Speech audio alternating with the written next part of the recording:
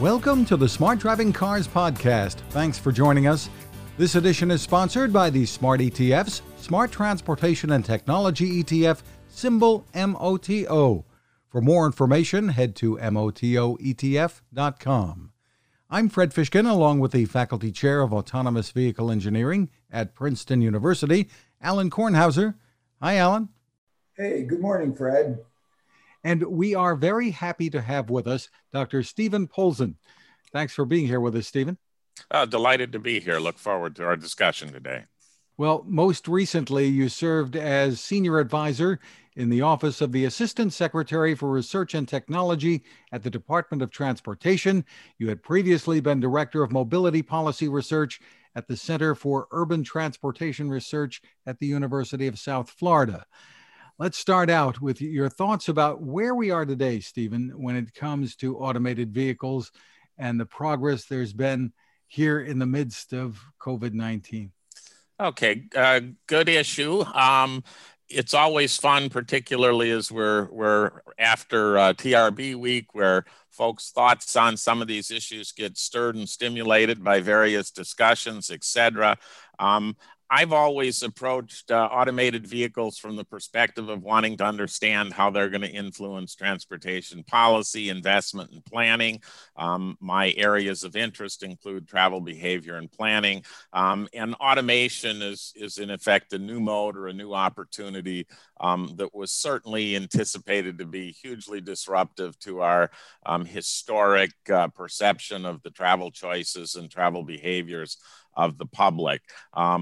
As you know, the pace or the thinking in terms of the time frame for deployment and impacts have been shifting and moving. It's one of those things that's been kind of perpetually 3 to 5 years away for at least the last 3 to 5 years, and who knows how long that'll play out. So in some ways, the world has relaxed a little bit, and they've been distracted in this past year with COVID, really sucking the energy out of the attention of a lot of the folks that are involved in planning and thinking about the future and those kinds of things. And as we're at least hopefully nearing the end of the immediate impact of COVID, the issue of the role of automation and how it's been impacted by COVID and how it will emerge as a continuing challenge and opportunity for mobility going forward is something that I'm keenly interested in. And I'm frankly quite sympathetic to the planning community as they think about doing long-range planning and talking about the future. They're really in a tough spot right now. The wind was knocked out of their sails with COVID-19, obviously an unanticipated event. That wasn't in any of the scenarios that folks do in their long-range plans. Obviously, automation is still churning along and continues to show some promise and some potential. Perhaps with the impact of COVID, some more thinking about the role of automation, particularly on freight and first mile, last mile connections and delivery. So it's a kind of an interesting time to think about where we're at and where we're headed with transportation as we both recover from COVID and anticipate continuing technology. Certainly automated vehicles is part of that, but obviously driver assist and more technology to enable things like vehicle sharing, TNCs, et cetera, micromobility. All of those things are churning and frankly making it very, very difficult to plan the future from a transportation perspective. Well, right. I mean, Alan always points out, and he will very shortly, vehicles, there are two categories really here. Vehicles that are safer because of the technology that still require us to be behind the wheel, paying attention and essentially driving. And then there's the truly driverless. So where are we today? I guess the focus still is on the driver assist, right? Well, I think in the near term, the driver assist is certainly revealing itself. It's much more obviously integrated into new vehicles, and folks, I think, are being accustomed to it, and starting to appreciate certain aspects of it.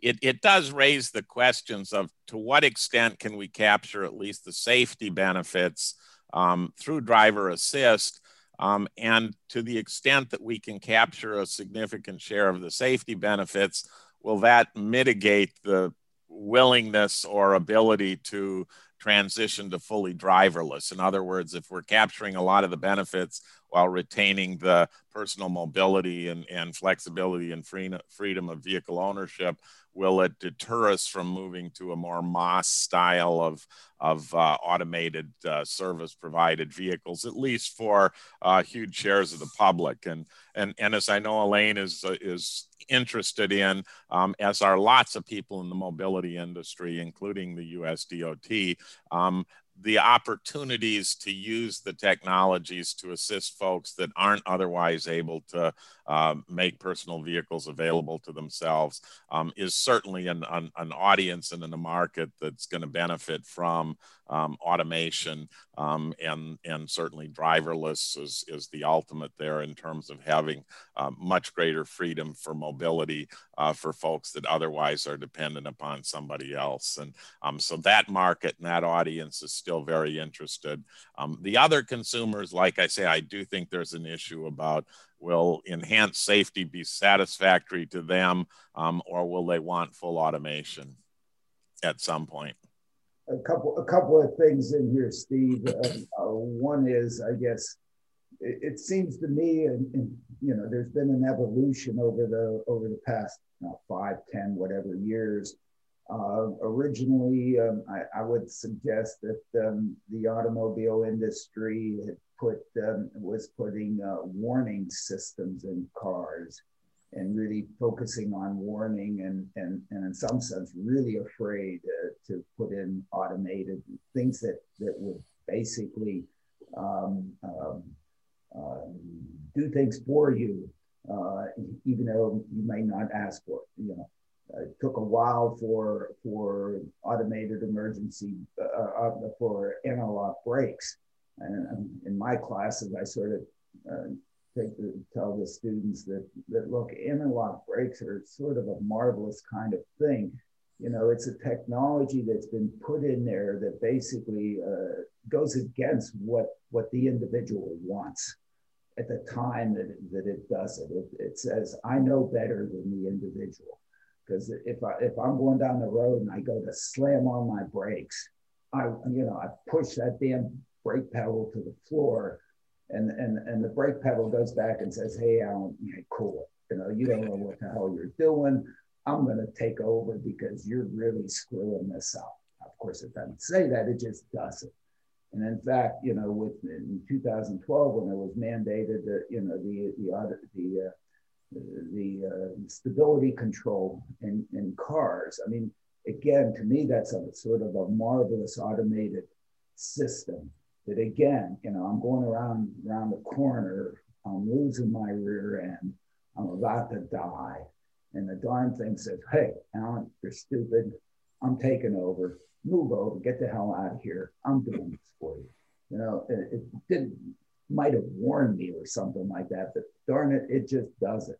Which are, I guess, what I call beautiful, I'll put that word on there, automated safety systems that in fact go against what I want, okay, at the instant of time.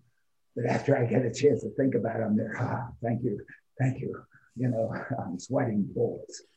To me, that's where automated emergency braking systems, I think, are finally becoming. That instead of just warning us that we're about to hit somebody in the rear end, they're finally taking over. Instead of just showing us a picture of what's behind us when we're backing up, it actually stops and doesn't run over the child that we don't see. Those are actually doing things against our will in some sense at that point in time. And I think we need to the industry has started to move there, and I think it needs to, of course, move more into that end of it. And what do you think about that whole concept? Because now it seems as if they're categorizing the automated emergency braking systems and certainly the intelligent cruise control pieces as basically comfort and convenience improvements as opposed to safety. But if they're going to claim that they're comfort and convenience, they at least can't make us less safe. Okay.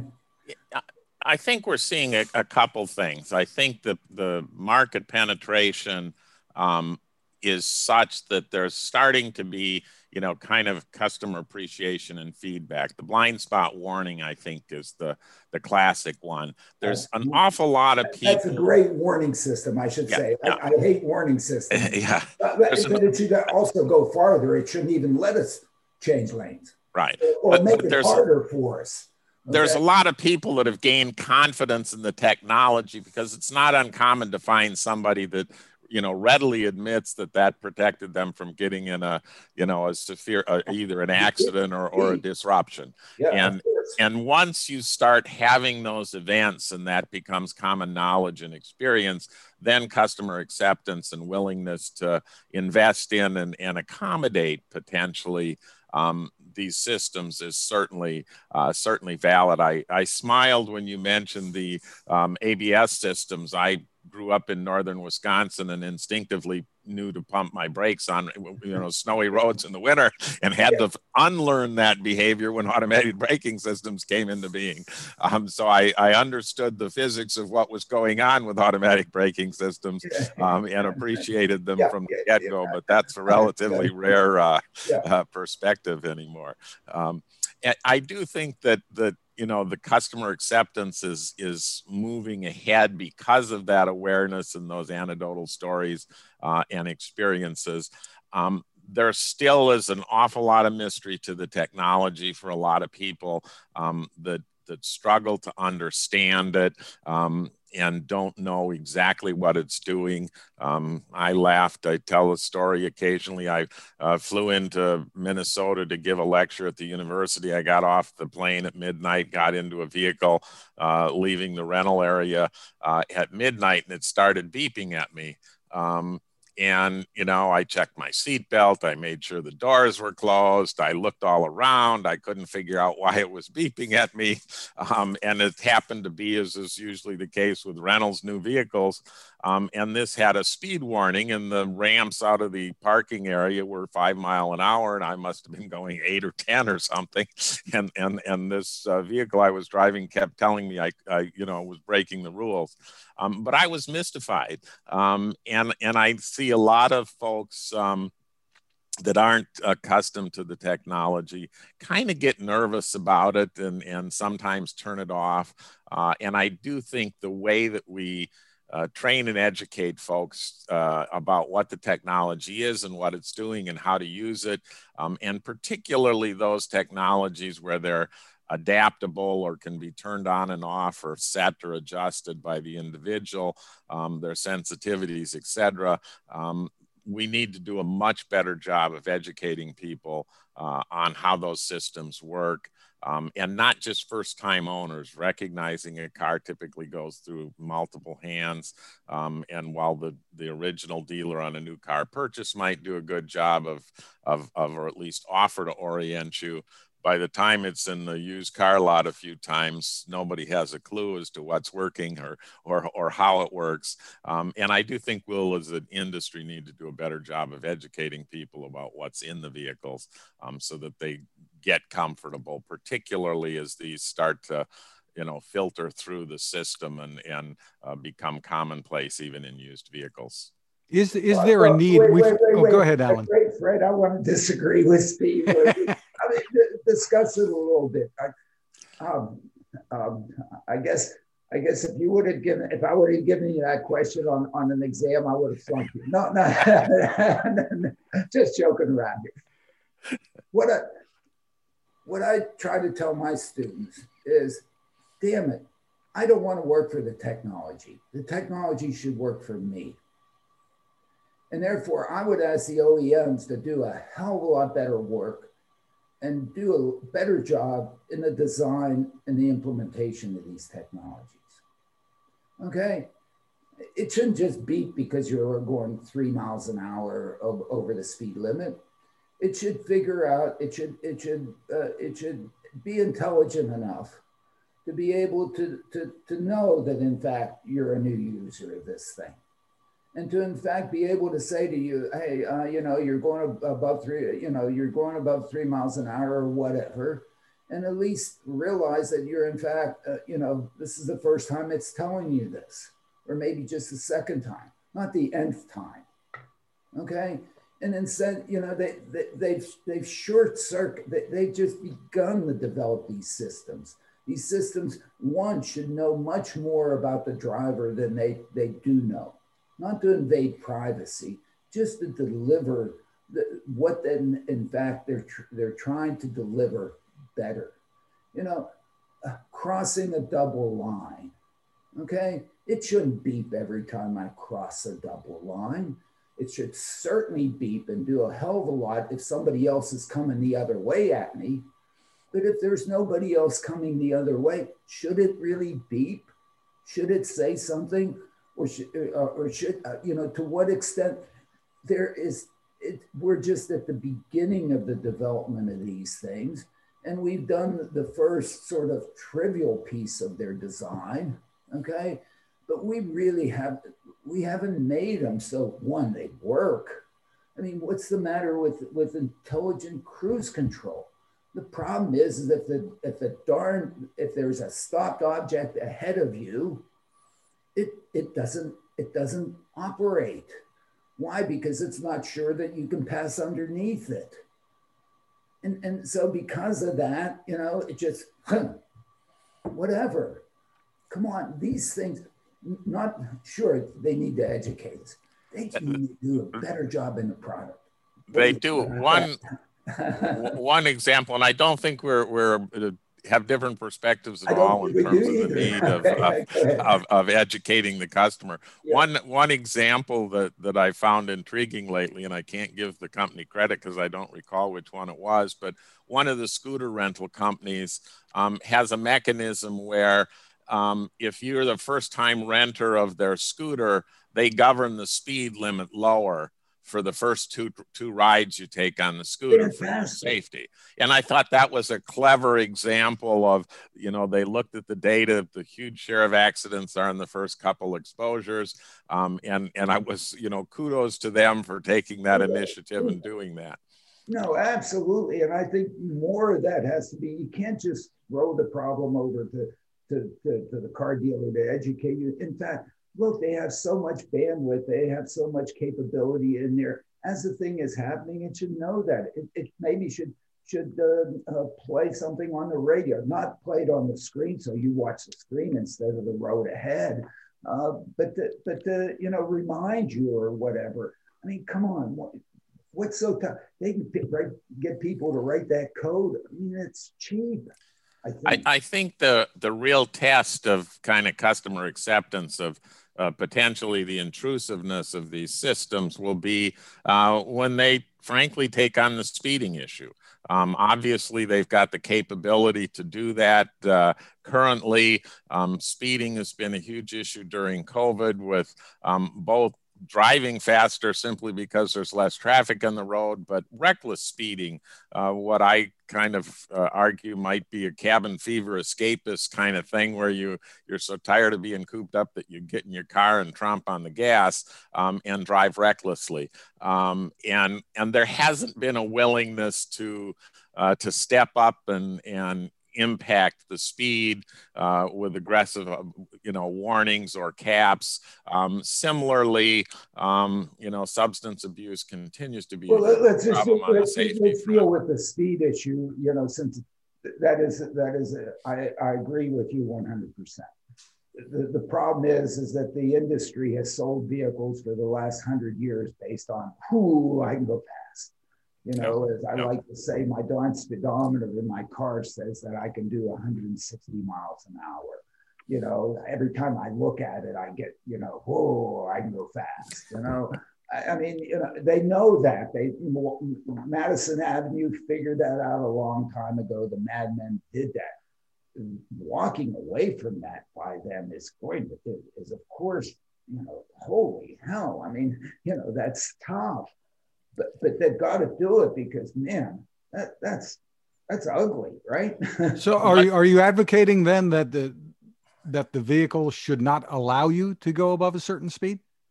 Well, I would think that there's a number of mechanisms you could do. You could limit the duration that you can travel excessively fast. You can be more proactively in warning about it.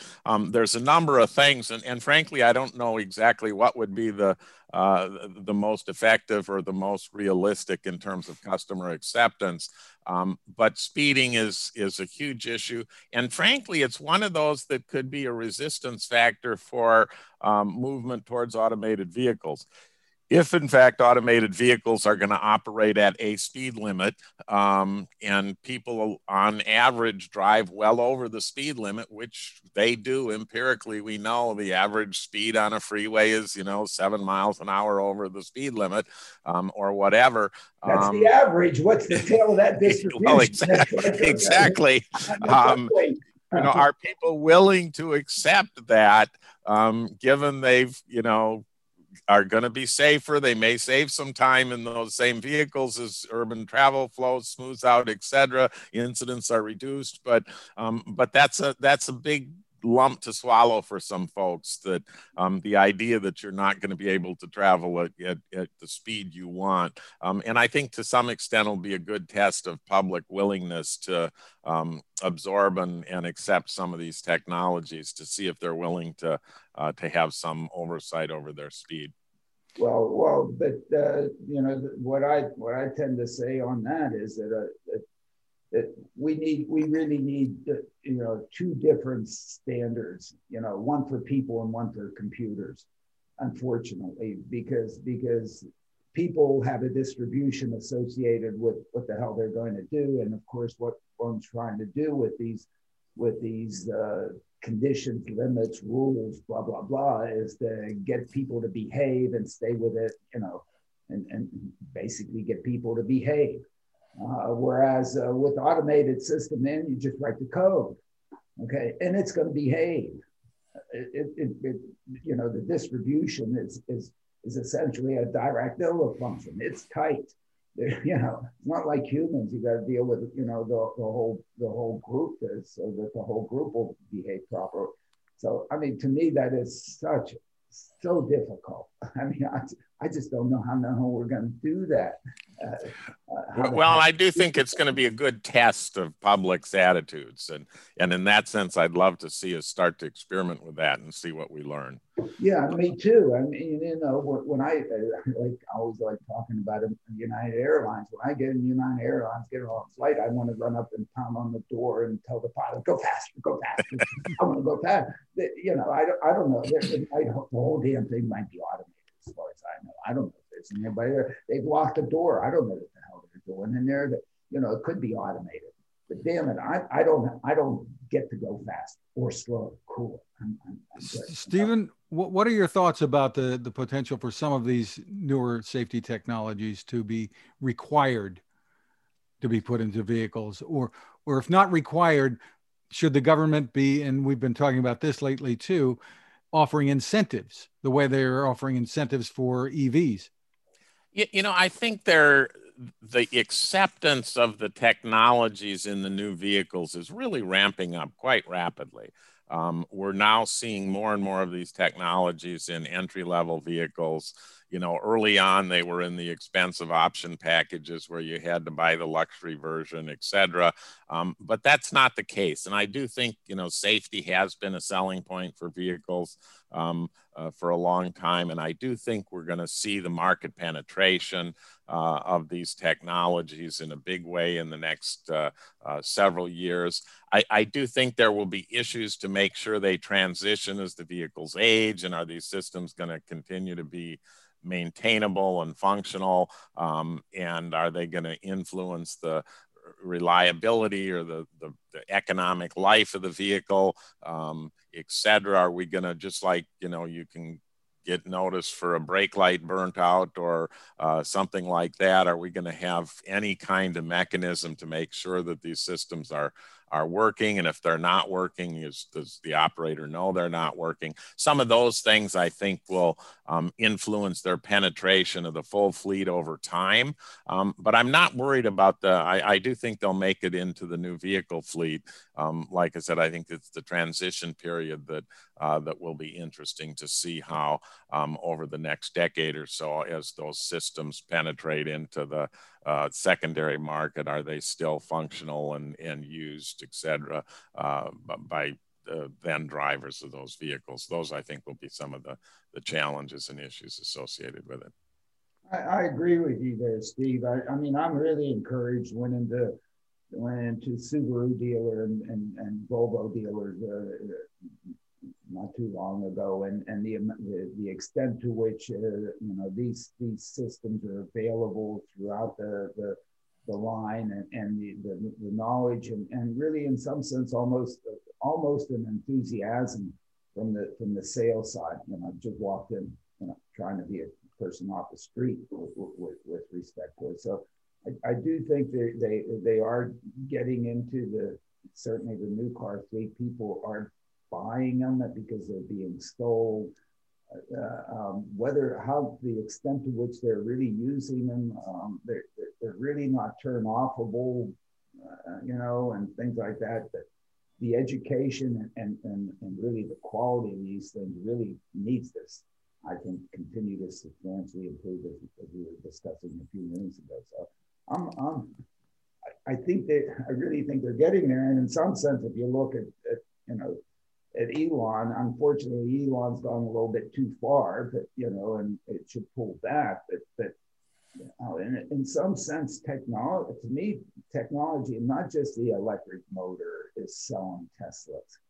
And to talk about $7,000 upticks for whatever he calls it, even though it's not what he calls it, and maybe it's just the halo effect. I don't know, but it seems to be on the positive side of the adoption scale. And the millennial generation is, the jokes of the baby boomers were, we worried about horsepower and et cetera, and they worry about gigs and computing speed and those kinds of things. And some of the bragging points are the technology in the vehicle, not what's under the hood. And so, yes, I do think there's acceptance of the younger generation of the technology, and it's a cool factor.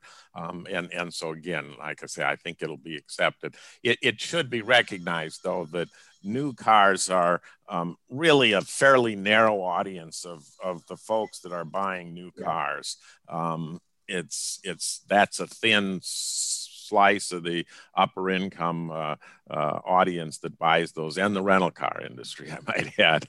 I had 11% roughly of new cars before COVID. So it's getting them in the hands of the secondary market that I think will be another test. Yeah, wouldn't it be amazing if, in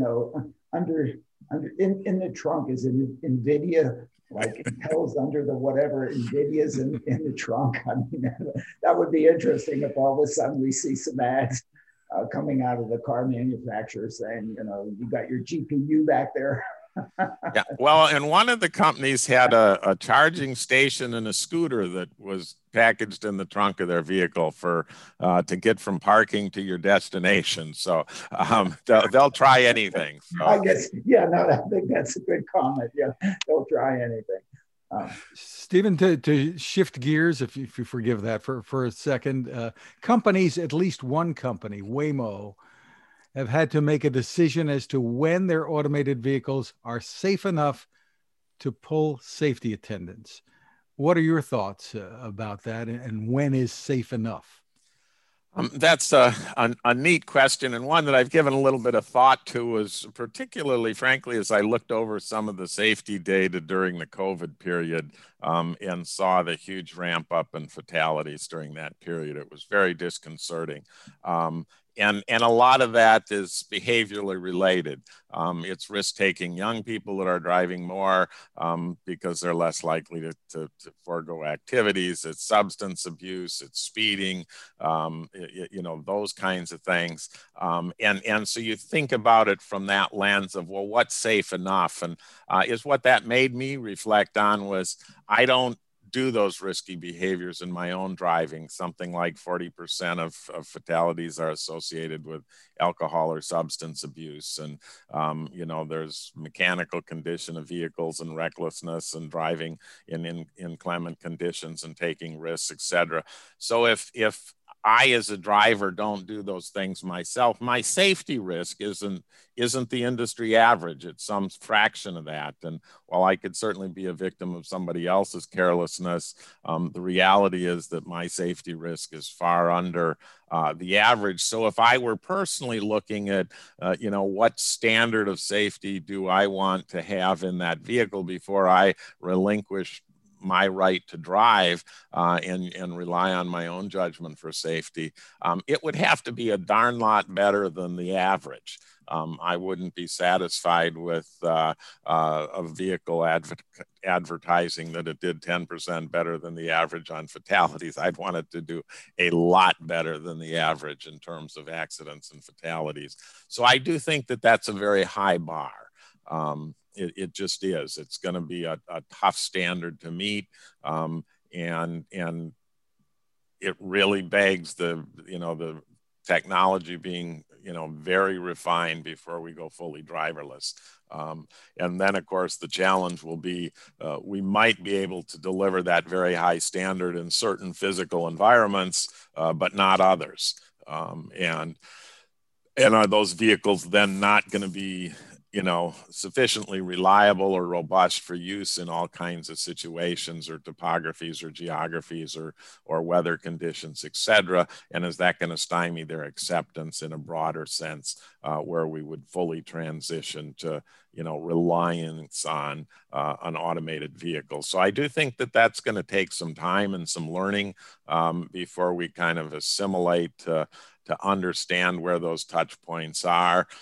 It may suggest a deployment model where they're incidental and relied on by persons that don't have personal vehicles or are relied upon for urban trips in certain environments where a household perhaps has fewer vehicles and uses automated vehicles and services for some share of their trips, but not all of them.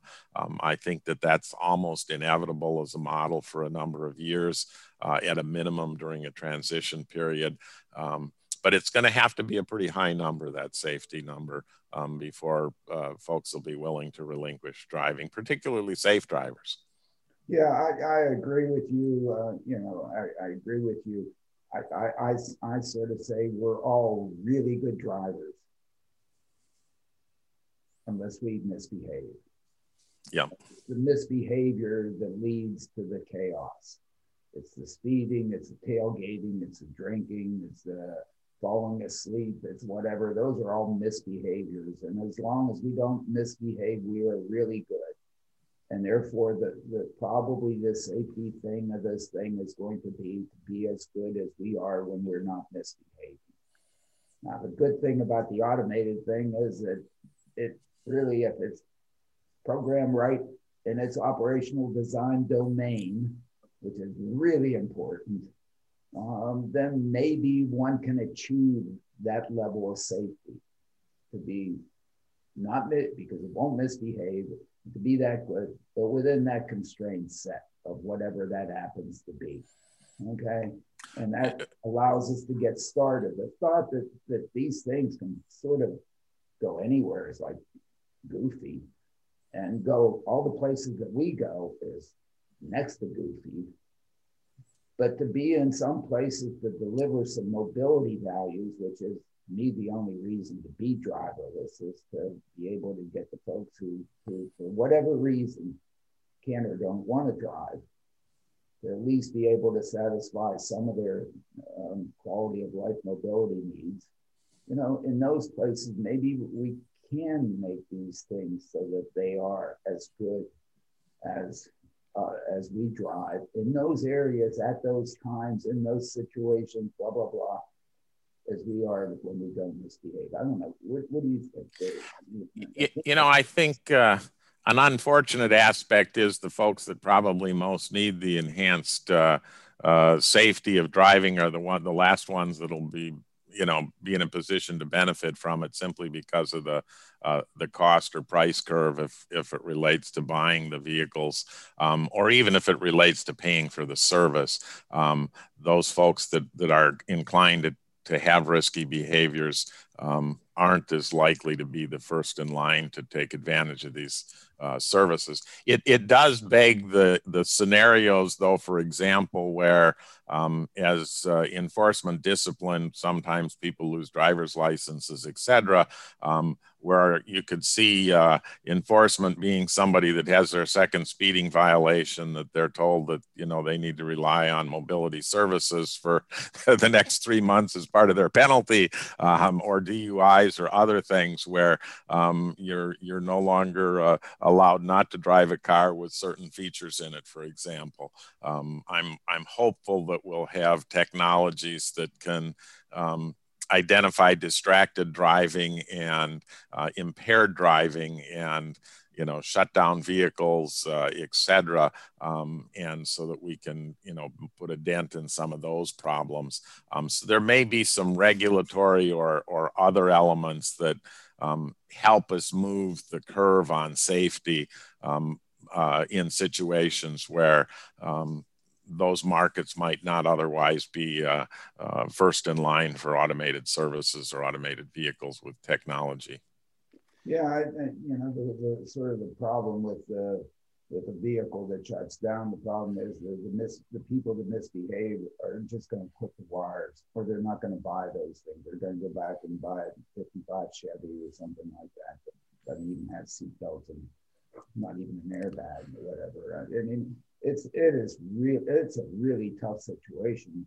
Hopefully, we'll have driverless vehicles in a big enough operational design domain so that when they see that they can use those things and basically get the same mobility as they had, they'll say, "Hell, I don't even need to drive anymore. I'm good. Thank you. I didn't know that existed. I'm wonderful." That's kind of what I hope gets created, I guess. Yeah, it will be interesting to look at data as these systems, including the driver assist, penetrate the market. Will they have a discernible impact on overall crash and safety statistics? And again, we're likely to see those adopted by the safest segment of the market already. So it may not be as meaningful, at least in aggregate, as we hope, because of that adoption curve situation. But I'm sure folks with data will be looking at that and trying to understand how they are influencing safety behaviors and safety performance. In terms of the distribution of who's out there driving, I think last week we had Diane Roth on with this, and she pointed out very, very well that the problem with the higher deaths per VMT that was really reported is probably due to all the people that are nice, safe drivers were also, adhering to the rules about staying home, and therefore they didn't accumulate any vehicle miles traveled. The only vehicle miles traveled were basically by the misbehaviors.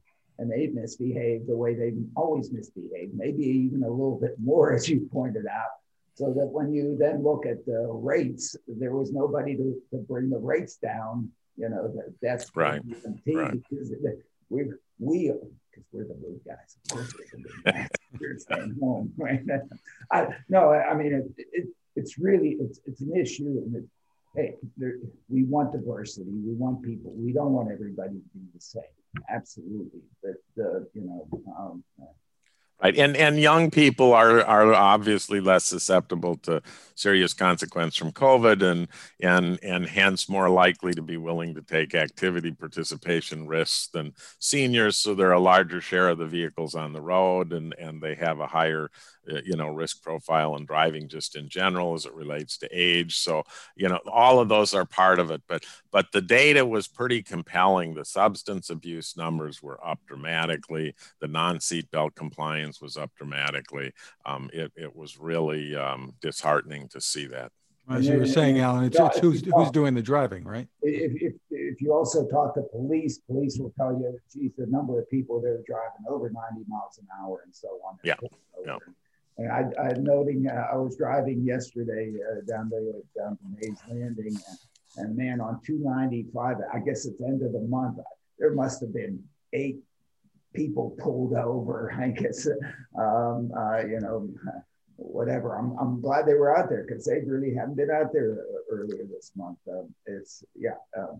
Anyway. Yeah, and I think enforcement did lag. There was a kind of increased, obviously they were diverted in many communities, but there was also increased sensitivity of the conflict point between people and police and enforcement, making enforcement more lax, and I think there's a consequence to all of that. We need to have they weren't pulling over the marginal speeder because the potential COVID interaction with that. Exactly. All that. Yeah. You have to respect them for that. Sure. So they had plenty of really bad speeders pull over, I guess. So yes, all those things go in there. Fred. Well, I got to tap the brakes for a second. That's great. We'll be back with more, but first, this is a good time to remind you about our sponsor, the Smart ETF's Smart Transportation and Technology ETF, symbol MOTO. To get more info, please head to motoetf.com. On the website, look for a white paper called The Smart Transportation Revolution. It's under the Insights and News tab. You can find some great information there to help you make informed decisions about investing. You may know that ETFs can be a smart way to spread risk and focus on a particular category of stocks. The site, once again, is motoetf.com. Alan, some headlines to touch on this week. First off, General Motors announcing it plans to phase out gasoline-powered cars and trucks, selling only zero-emission vehicles by 2035. Yay, but, huh? Fred, you're going to get me in trouble again. I don't know. Yeah, great. GM's going to put out the zero emitting vehicles. But of course, the question still begs the question that the energy that's being used to create the electricity, to what extent is that marginal energy zero emitting in itself? And you need the energy when you're somewhere down the road. That means you have to carry it with you. And the thing so that you have it when you need it, and the thing that you're using to carry it with you, to what extent is that zero emitting, to really have a zero emitting vehicle? So, it's not as simple as just having the vehicle not do it. The vehicle is not doing it if it's sitting there. Great. Okay. If it starts to move, then you have to worry about what it's using to move it and where it's moving. And it's not a slam dunk. Okay, may very well be. We may very well be by 2035 have complete electric generation from zero emitting sources. I don't know, whatever. I got to say, my vehicles for the last 9 months have pretty much been zero emission. Yeah, I know, because they sat there. I know that. That's great. That's my point. It's great to have a vehicle, but the vehicle, if it's going to be useful, it's got to move. And so I think it's a little bit disingenuous of General Motors to go out there and tout that. I think we have to be careful here. And of course, we want to get to that point. But we have to look at what gets us there and what gets us there, in a practical way, and so on and so forth. And it may not be just as easy as making the vehicle be zero emitting. So new forms of generation for electricity, obviously. We got it, because right now the marginal energy is created by coal, because there's still coal electricity being produced.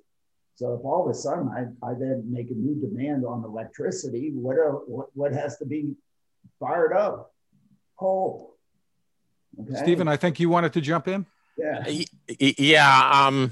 Anytime somebody touts the 2035 goal, I don't take it too seriously, simply because there's a lot of time between now and then to learn from market and technology and other things and see what actually happens. It certainly seems like a noble goal that will play well in this environment. There is a fair number of pieces of equipment used in industry and commerce, et cetera, that, transition to electric may or may not be the environmentally smart thing to do for some special purpose equipment. And people need to think through, what kind of equipment are we going to use in emergency response and relief and storms and hurricanes and other things when infrastructure is under pressure. So that all needs to be thought through carefully. In terms of the mainline personal vehicles, household vehicles, et cetera, it certainly seems like a noble goal, but I very much agree with Elaine that obviously it depends upon the full energy cycle associated with the vehicles, from production, propulsion, and disposal at the end, and what's the full environmental consequence, and weighing that all carefully in making those kinds of decisions in terms of what's most appropriate. Alan, go ahead, Alan. To me, what the best thing that sort of has happened is basically over the last 10 years, we probably had an order of magnitude improvement in batteries. And that is substantial, because that's probably more improvement in batteries than we made in the previous 150 years of batteries or something like that. So if we can really improve the batteries and of course improve what they're made of and where you source that and how heavy they are and all those kinds of things, certainly helps that whole equation. The generation of the electricity is also, my goodness, you look at the electric generation charts and you look at the electricity, at the amount of loss that's included, that's part of electricity, and all the energy that really comes out of whatever you create it from ends up dissipating and going in as heat and loss or whatever. Those are tough questions, and so it's not just an easy headline. Right. Well, a few other quick headlines to touch on, Alan. Aurora has completed the acquisition of Uber's self-driving car unit. Put out the press release this week, so that's a done deal now. Yeah, I'm really proud of it. I think that's really good that the two groups got together, and I think that again, this is really necessary. If we're going to get to more than 1% of the person miles being done through ride hailing, we've got to find another way to do the driver, because there aren't enough drivers, and two, they're too expensive. If you end up having, and you should pay them a living wage so that they can feed their family. An automated system does not have a family to feed. Man, that is an enormous opportunity. And in fact, all those systems still behave by Moore's Law. Moore's Law, for some reason, hasn't ended. And that means, the performance is going to go up in the future, and the cost is going to go down. I mean, those are enormous forces, fundamental. And so, I don't know, that's kind of the way I look at that. And I'm really happy for that coming together, that there's going to be a strong competitor and producer out there. I don't say this often, Alan, but your volume's a little bit low. So if you can speak about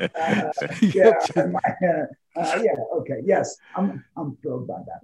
Well, Tesla reported earnings this week, and Elon Musk again promised full self-driving by the end of this year, and he's planning a subscription model for that as well.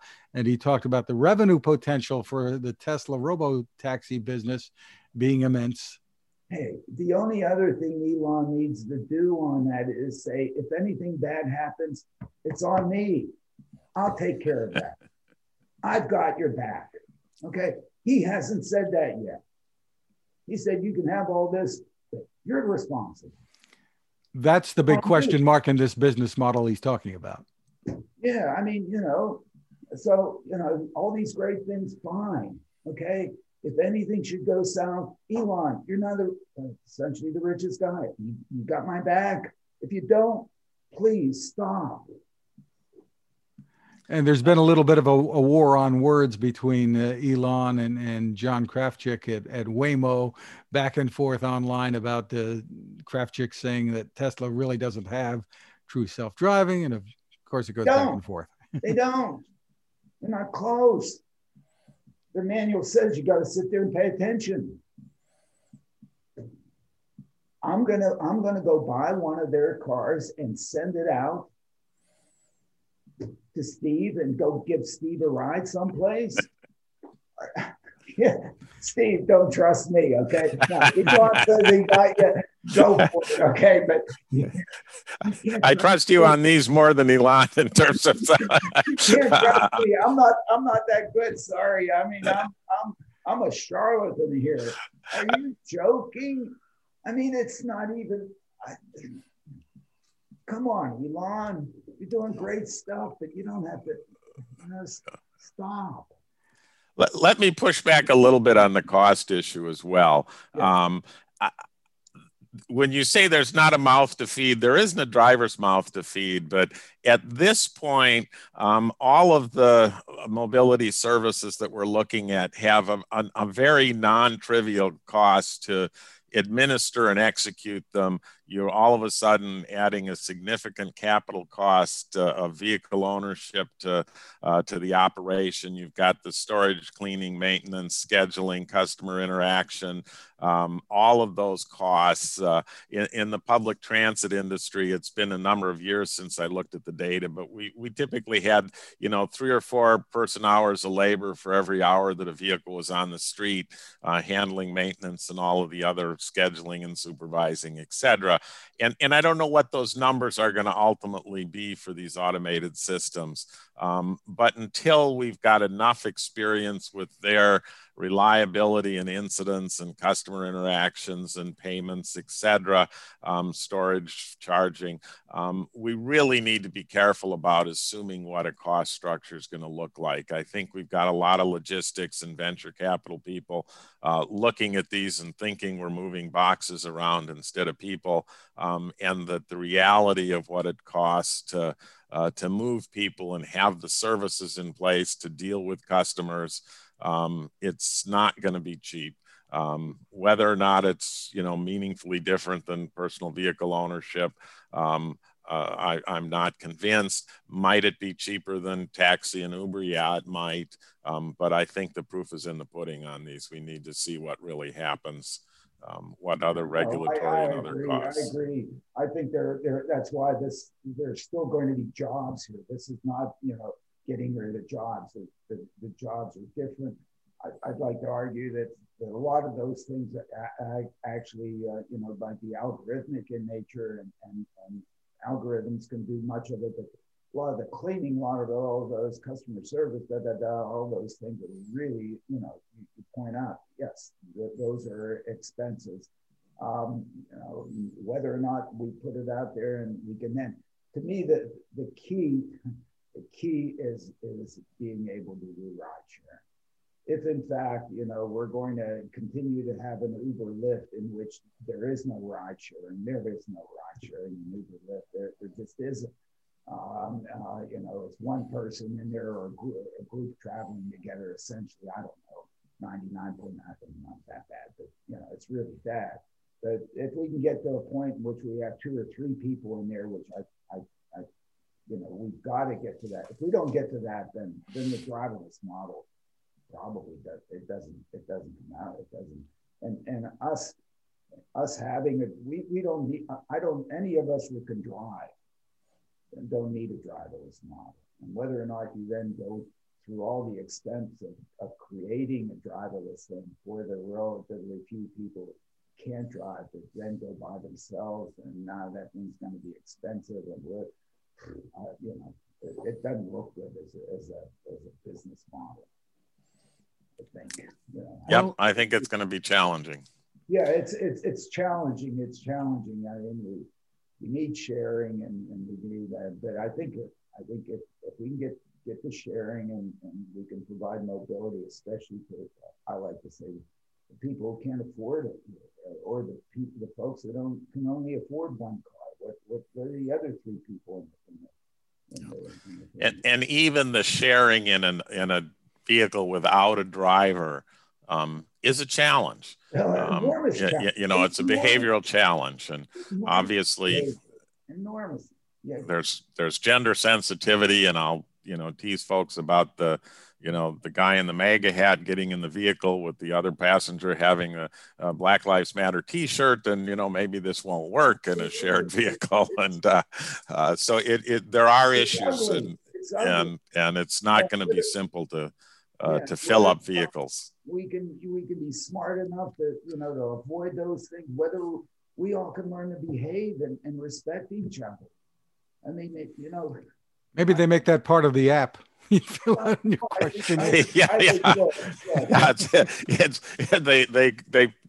partner with one of the dating services and find out what profile questions they need to include to test compatibility of fellow riders. The other thing is we absolutely that is a serious comment from you. I think, of course, we need to do that. Yeah. The other thing is, anytime you do that, you interject uncertainty, trip circuity, average, you know, increased travel time. You know, the paratransit industry has a 10 to 15% no-show rate. You know, how do you treat that? You're sitting there waiting for somebody that's, forgot their portfolio on the kitchen table and didn't get to the vehicle when they should have, and you're sitting there waiting. Those are all kind of realities that are going to influence kind of this optimality that sometimes we see in our logistics estimations. Yeah, no, I agree. But you know, I think some of these are solvable, and I think, look, I think it also makes a better society if we have better respect for each of us, even if you are wearing, I attack the Capitol T-shirt or whatever. I don't know. I mean, we got to stop fighting with each other. Anyway, I don't know. Whatever. Well, a few. I'm going to jump in again. But I don't think we should give up because of it. Okay, we shouldn't use that as an excuse. No, I mean, technology has been the savior for mobility. I mean, if we look at what's happened on safety and energy and everything else, it's the technology that's done it. It's not the planners and policymakers. Right. I agree. Yeah. Well, finally, Alan, a few names from China in the headlines here. Baidu has received a permit from the state of California to test self-driving cars without a driver behind the wheel. Didi has raised $300 million for its self-driving unit. And XPeng has started rolling out its new autonomous highway driving features to some customers, ramping things up and challenging Tesla. So... I'll take the easy one. Didi, realizing that if they really want to scale, that they need the driverless piece. Again, same as Uber and Lyft. I think to have chauffeur services out there for folks, 1% of person miles. Okay, I think you're limited. And I wanted to also comment. Steve put out a pie chart in a group that we have that's exchanging information. I think it was you, Steve, that showed 1% of the vehicle miles, of the person miles in transit. Did I read that You read that correctly. Correctly? You did. If we looked at trips, it would be a bigger slice of the pie, but transit trips are inherently short. And if you look at in passenger miles, it's a very small number. It's inner city and urban transit combined are about 1% of total person miles of travel. Yeah, it's a very small share. It's a very niche business. Yes. To me, I think that the opportunity with driverless is you can take that niche business and you can okay, and if you can that's what drives me nuts about the transit industry. They have yet to, at least in any way, begun to even think about this thing as an opportunity for them to 10x. And they're just, unfortunately, I guess, comfortable in their 1%. I don't want to say that, it gets me in trouble all the time. But, it's really a shame, because this is to me, that's what driverless is. It is transit. It's providing mobility. Hey, Uber, Lyft should be counted in transit. They provide mobility. Okay, what does New Jersey Transit do? It provides mobility. Okay, what does United Airlines do? It provides mobility. Just because one gets their money from the public and the other one gets the money out of my pocket, why is that such a big, never mind. Well, all of this is a part, Alan, of the fourth annual Princeton Smart Driving Car Summit, which is well underway now. Great session again this week. It's taking place every Thursday at noon live. Steve jumped in with us this week. It was terrific. Great session there. And people can find more information to register, maybe even to sponsor, at smartdrivingcar.com. Really, really a terrific start we're off to with that, Alan. Yeah, we had a great time yesterday. It was really, I thought it was fantastic. It's been really good, and hope people join in and whatever. And Steve, thank you so very much for being with us. I enjoyed it immensely, and we just scratched the surface. The whole transit and automation discussion could take a huge block of time alone, but enjoyed the opportunity to share some thoughts and hear your perspectives. Thank you. Really, really appreciate it, Steve. Thank you also to our sponsor, the Smart ETF's Smart Transportation and Technology ETF. The ticker symbol for the ETF is MOTO, and more information is available at motoetf.com. You can find us, once again, at smartdrivingcar.com, also on Anchor FM, Spotify, TuneIn, Apple, Google, Spreaker, SoundCloud, wherever you get podcasts. Amazon has us now, and Amazon Music too, or on Audible. Ask your smart speaker to play us. You can find my tech reports at techstination.com. I'm Fred Fishkin, along with Alan Kornhauser. Thank you for listening or watching, and please continue to stay safe. And have a great weekend.